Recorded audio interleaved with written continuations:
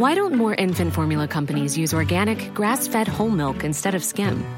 Why don't more infant formula companies use the latest breast milk science?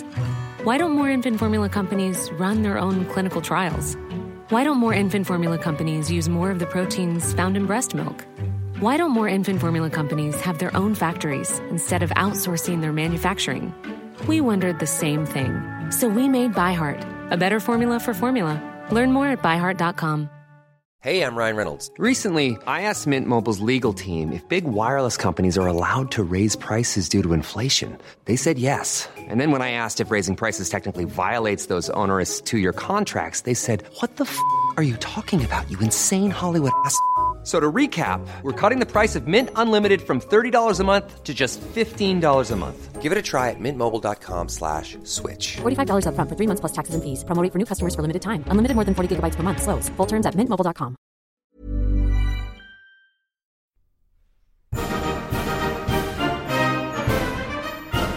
Many years ago, Riley Knight completed a degree in history. This proved to be a bad move, as it was absolutely useless for him. Until now. Here's some half-assed history.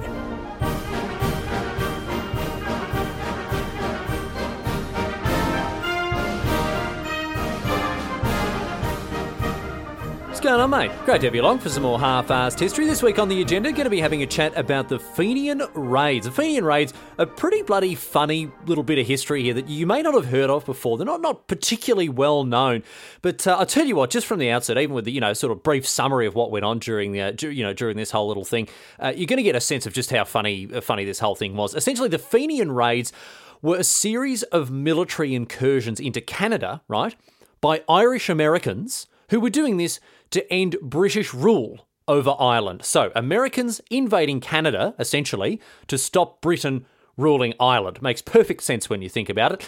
And needless to say, all of these attempted raids were dismal bloody failures, but pretty bloody funny to find out about as well. So let's get to it and have a talk about what was going on here in the lead up to the Fenian raid. So the US they've got huge amounts of Irish people who have emigrated from Ireland after the Great Famine in the 1840s. So in the mid to late 19th century, we got a huge amount of Irish Americans already set up in the United States.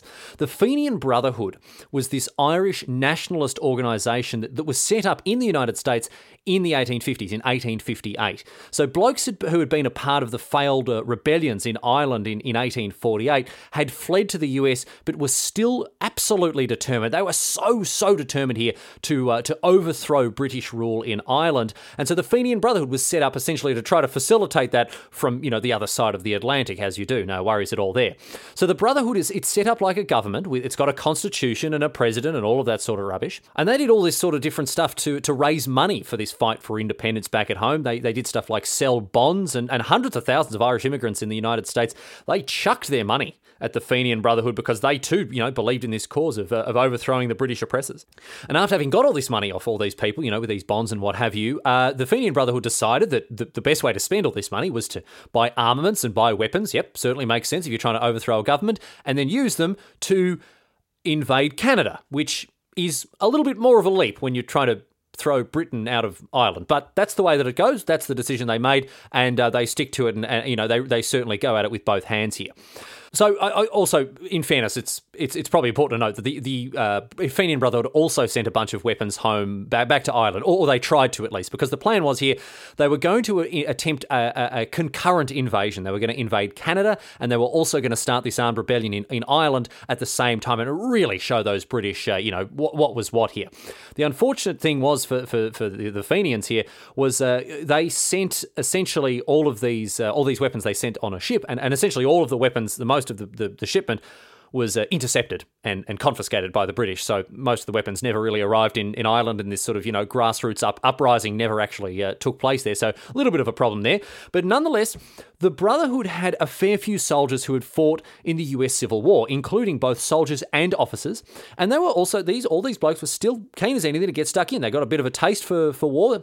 And they just wanted to get back out there and start sticking bayonets into things once again. So despite the fact that things aren't going that well on the home front with the weapons being confiscated, they go, bugger it, never mind, we'll still get underway with this invasion of Canada. So they organised this first raid to take place in 1866. Despite the fact that there is nothing going on back in Ireland, as I mentioned, they're still going for it full steam ahead. So, once again, just to remind you, this is a group of Americans, Irish Americans, who are fighting for Irish independence by invading Canada. Let's just keep that one in mind as we continue here. They are convinced, the reason for this is they are convinced that the British will be up in arms about Canada being invaded like this, and they will be forced to capitulate to the demands of the Brotherhood, given the might of the strength of their military arms in invading Canada. I don't want to spoil the ending for anyone here, but they didn't give too much of a hoot about it, to be honest. So, anyway, the first raid, as I say, takes place in 1866. It's organised by the president of the Fenian Brotherhood, whose name is John O'Mahony. Now, he gets 700 blokes, count them, ladies and gentlemen, 700 blokes to take on the might of an international empire that spans the globe. 700 hot-blooded Irish Americans assemble at near Campobello Island, which is just across the border from Maine in the northwest corner of the United States. The plan here was to seize the island from the British, seize the island from British control here, and then presumably, I don't know, work through Canada bit by bit. That part is unclear at this time, but the plan certainly started with the seizing of Campobello Island off the coast of Maine. Now, the British commander in Halifax, he hears about these idiots playing silly buggers down in Campobello Island, and he, full credit to him, he leaps into action. He goes, bugger this for a joke, I'm not having any of this on my watch. This bloke, he's fought in the Crimean Wars.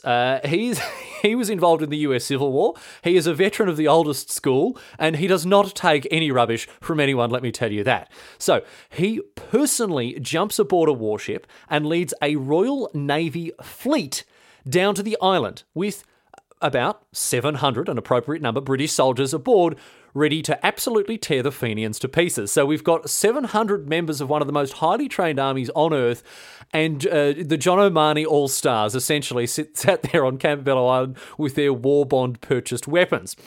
The Fenians, as you might imagine, they crap their britches, and after having seen this fleet sailing up on them, and they make a run for it. They scarper to the hills, and that is the end of the first Fenian raid. So a brief incursion onto Campobello Island, really a bit of a weekend away for the boys before the cops showed up, I think is probably a better way to sort of, classify that one. Anyway, things continued from there. It wasn't the only Fenian raid, and certainly the others had a little bit more going for them, I think it's fair to say. So, in the wake of this absolute farce on Campobello Island, the Fenians, they actually split into two factions. One, which is led by John O'Mahony, as I mentioned before. They continue to try to, fundraise and get together some money and that sort of stuff. They were more worried about getting stuff home back in Ireland. They really did want to get the revolution happening back on home soil there. The other, however, led by a bloke named William Roberts, still wants to wreck stuff up in Canada. He still wants to start chucking punches up and about above the border here. So, despite the fact that the British back in the UK, in Great Britain itself, didn't really care too much about anything that was going on in Canada, Roberts and his mates are convinced that, again, invading Canada was the way to get the British government to liberate Ireland. So, this militant faction, they draw up some more plans for another attack, and this time it's going to be across the Niagara River near Ridgeway, which is today in Ontario. The plans were created by a bloke named Thomas William Sweeney, and he was one of the hardest blokes you're ever going to meet. This bloke, I tell you what, he had been through the ringer in a major way. He had fought for the US Army and then later actually for the Union during the Civil War. He got shot in the dick. He got his little fella shot, right? And he had his arm chopped off during the Mexican-American War in 1847. He was a brigadier general in the Civil War, and during his heroic efforts during the Battle of Shiloh in 1862, he got shot in his one remaining arm and in the leg, right? And then later, during the Battle of Atlanta in 1864, his commanding officer, a bloke named General Grenville M. Dodge, actually stepped in on him and started giving order to his brigade. Sweeney's response to this, this is not a joke, his response to this was to beat Dodge around the head with his stumpy little arm that had been chopped off, for which he was then court-martialed. And of course, acquitted, because how are you ever going to put a bloke like that away for doing something like that? Anyway, Apparently, this is how far this legend of Thomas Sweeney went. Teddy Roosevelt, the former president, Teddy Roosevelt he loved this bloke Sweeney. He actually kept a photo of him on his desk while he was president. Anyway, one of the hardest nuts you're ever going to have to crack here in Thomas Sweeney, and obviously Sweeney, he didn't muck about when he was drawing up this plan. He didn't care at all, and he was able to get a bunch of blokes who had fought during the Civil War together, both Union and Confederate soldiers. He got them all together and made this plan to get things started up in Canada. This time, there were over 1,000 Fenian soldiers together, and they all crossed the Niagara River there on the 1st of June in 1866. The crossing was eventually cut off by a US gunboat, but it took them about 13 or 14 hours to actually get where the Fenians were crossing, because there were some Fenians on the crew doing a bit of sabotage, a bit of sneaky bastardry there, and prevented the gunboat from really having preventing this incursion there. So as a result, a huge number of Fenians get across the border. Now, some of the Fenians, they bugger off to cut the telegraph lines and create some diversions at Fort Erie and tie up the British reinforcements, and they're broadly successful in doing this as well. Well done, boys. The rest of them remain behind to punch on with the Canadians that are there, around the site that where they'd crossed the river. Although, actually, I have to say, at this stage, quite a number of the Fenians had actually already abandoned ship, that already deserted the invading force there. The moment they're over the border, essentially, they just kind of bugger off. I don't know, maybe they're off to Tim Hortons to roll up the rim or something. I don't know what's going on there, but anyway, a bunch of them do desert straight away. In any case, on the morning of the 2nd of June, the 600 or 700 Fenians that are left are met by 850 men of the Canadian militia that has sort of been, very hastily cobbled together overnight because of these blokes that have invaded. And the militia actually included, people from all strokes of life. It included some university students who didn't know their asses from their elbows here and didn't have any military training whatsoever. And at first, however, despite, having these bespectacled nerds on their side, it looks like the Canadians are actually going to win. But then something went wrong, and we're still not exactly sure what it was. The Canadians did have the upper hand initially, but something did sort of stuff up from there. One suggestion is that the Canadians spotted a few Fenian scouts on horseback and thought that they were about to get absolutely ruined by a cavalry charge, and so moved to defend themselves.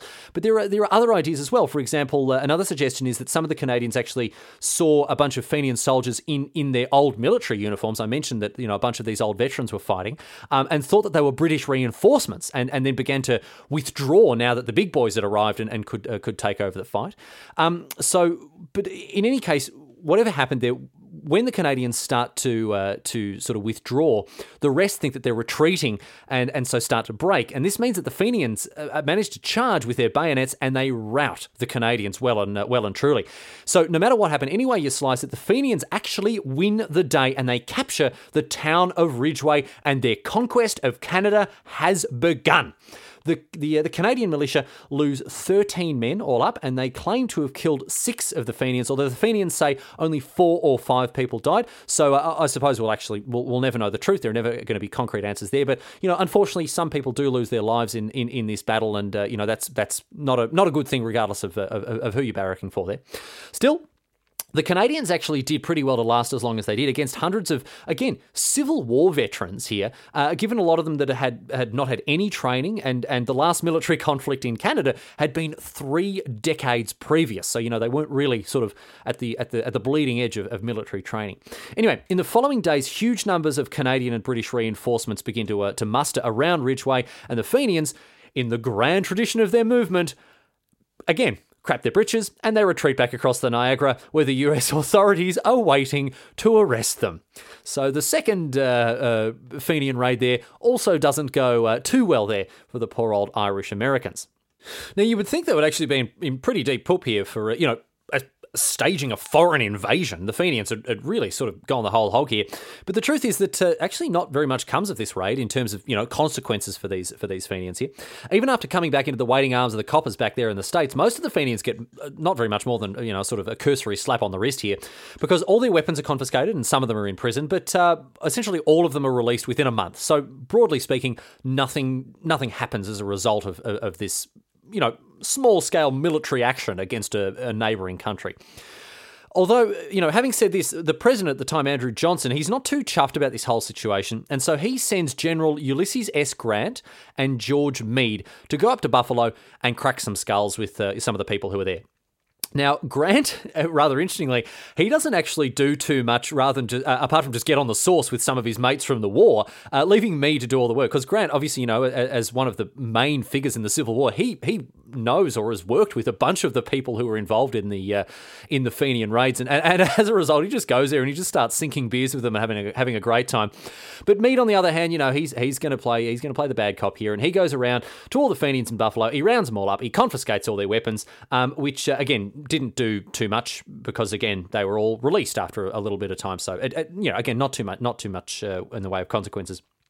Meade was a bit of an odd one, to be honest, because he hadn't done that well during the Civil War, and there's actually suspicion that Grant harboured a bit of a grudge against Meade, and as a result made him go off and try to punish all the Fenians, because Meade himself was Irish and sympathised with the movement. And so the idea here is Grant's actually been a bit of a bastard here and making his mate do this dirty work with people that he knew he had a sympathy for. So anyway, look, it's a little bit unclear, a bit of speculation and guesswork going on there, but in any case, that's the way that it goes there. But as I say, not too much comes of it. Even Sweeney, the guy who pulled together this, the real hard bloke we talked about, he doesn't get too much. He doesn't get punished really at all. He gets a short imprisonment and a demotion, and that's essentially it.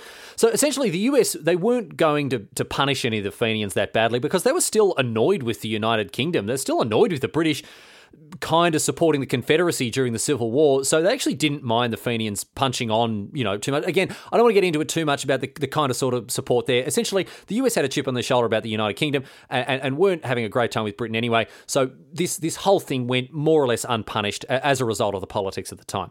Interestingly, however, this is the much more positive side of it here from the Canadian perspective.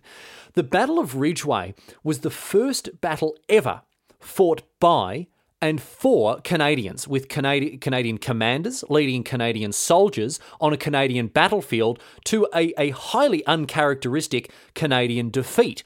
And this battle actually went on to influence the politics of Canada at the time and was one of the factors that contributed to Canada confederating the following year on the 1st of July 1867, because it provoked feelings of Canadian nationalism and showed the need for a united national defence, as well as well and truly pissing the Canadians off that the US had essentially tolerated an invasion staged on their soil. So it was something of a defining moment in the history of Canadian nationalism, even though it was a very small-scale battle in the wider scheme of things, still a pretty important sort of thing here for Canada as a nation coming up there. So, I mean, there are other raids to talk about here. A few other ill-fated Fenian raids did take place in the following months and years, but essentially the US government sort of half-assedly locked all the Fenian leaders up after this. They didn't really get too far. It wasn't much. There wasn't a huge amount of momentum left in the movement, broadly speaking, essentially there. But there are these other raids. We can go through them very quickly. There was the Pigeon Hill raid in 1866, where the Fenians surrendered as soon as the Canadian forces arrived to find them low on supplies and ammunition. So again, perhaps not the best thought out military operation there. There was the Battle of Eccles Hill in 1870, where the Canadians had been clued into the fact that the raid was coming, and so they actually laid in wait for the Fenians and forced them to flee and leave behind the cannon that they'd dragged there with them. So the Fenians, the Irish Americans, they dragged this cannon all the way there, right to the waiting arms of the Canadians, who make them flee straight away and get a cannon for their trouble. So nice one there. There was also the Battle of Trout River in 1870, which lasted, by all accounts, several minutes, and during which time nothing interesting happened whatsoever. So that was the Battle of Trout River there. And the final raid, which is known as the Pembina raid, is possibly the most hilarious of them all here, because by this stage there is barely anyone left who even wants to go on these stupid raids at all. But there's one bloke, John O'Neill, who is still keen as mustard. He gets 35 people together, and decides to capture a trading post in the middle of nowhere, just north of the Dakota border, a million miles inland, a squillion miles away from anywhere important. And they march, if you can call it marching, with just 35 men on this trading post, and they capture it, but are arrested by US troops from a nearby fort. But what's this? United States troops marching into Canada to arrest the raiders? Nope. No. It turns out that the trading post was actually inside the United States all along and not even part of Canada. So in the last invasion of Canada by the Fenians, they didn't even make it across the border. Anyway. As for the Fenian Brotherhood, they quickly ran out of steam and they collapsed and they voted to disband, essentially, without ever really having had much of an impact or an effect on the situation in Ireland, from the get-go. So that is the way it goes, and that is the short and sad but pretty bloody funny story of the Fenian Brotherhood.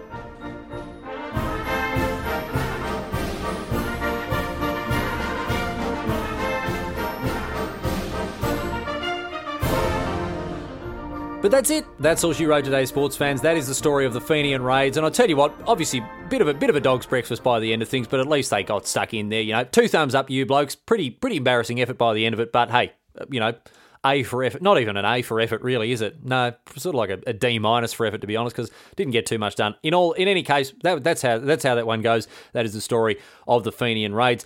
Of course, leaving you as ever with the usual little messages there. You can jump on our website, halfasshistory.net, find everything you need to know about the show. And you can send us an email as well, halfasshistory@gmail.com. You got an idea for a show, or you just want to get in touch, say g'day, or whatever else. Always good to hear from you, so please send us through an email if you feel like it. As usual, leaving you with a question posed by a historian on Reddit. Reddit historian Abu Ben Adem asks, why is the shamrock the national symbol of Ireland? Couldn't they find any genuine rocks?